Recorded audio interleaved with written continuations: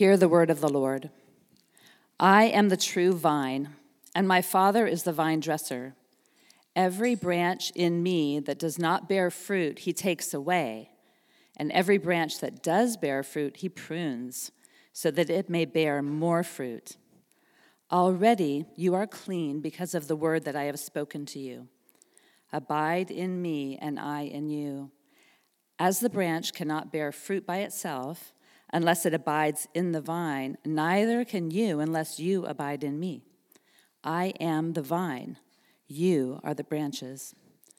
Whoever abides in me and I in him, he it is that bears much fruit, for apart from me you can do nothing. If anyone does not abide in me, he is thrown away like a branch and withers, and the branches are gathered, thrown into the fire, and burned. If you abide in me and my words abide in you, ask whatever you wish and it will be done for you. By this my Father is glorified, that you bear much fruit and so prove to be my disciples. As the Father has loved me, so have I loved you. Abide in my love. If you keep my commandments, you will abide in my love, just as I have kept my Father's commandments and abide in his love. These things I have spoken to you, that my joy may be in you, and that your joy may be full.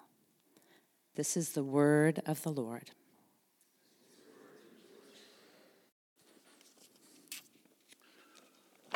Amen.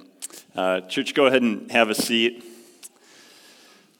Thank you for being here today, and thank you for letting me teach God's word to you this morning. The fact that you're still sitting here and have not left yet implies consent, so I thank you for that.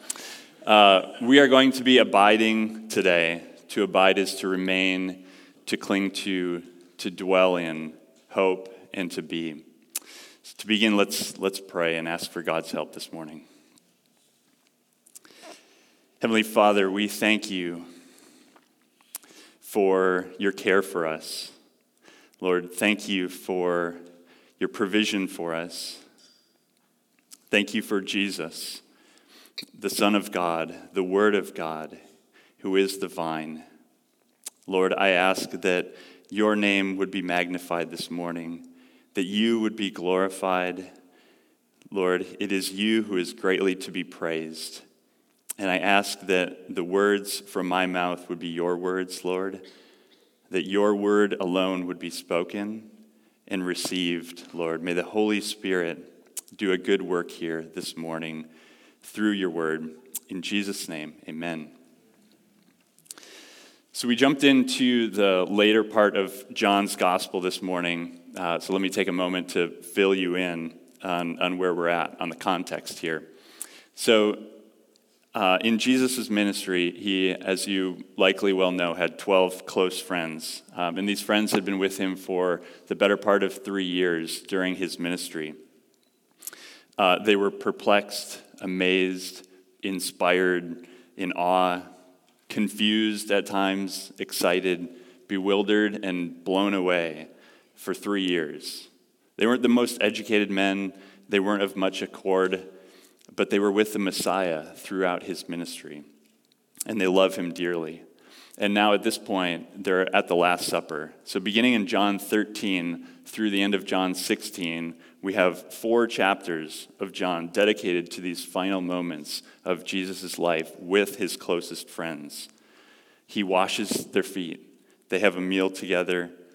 Jesus calls out Judas and orders him away by John 13:31, which initiates the great betrayal. And then with the 11, he prepares them for a life of ministry after his death. There have been teaching moments throughout their time together, but these last moments, this final night together, Jesus reminds them of some of the most important things that they are to remember. He teaches them about servanthood, gives them the new commandment to love one another, comforts them that though he is going away, he's preparing a place for them to be reunited with him. He teaches about the unity of Father and Son, and he teaches what it means to obey, what it looks like to obey, encourages them not to be afraid. That's just in 2 chapters of John and some high points. There's others in there for sure. Now imagine how fresh some of those concepts were. If you've been in the church for years or decades now, this new commandment to love one another doesn't feel so new anymore. But for them, they are overwhelmed with all of Jesus' teachings. 3 years of just getting, when someone starts a new job, they say a lot of times it's like drinking from a fire hose. I can only imagine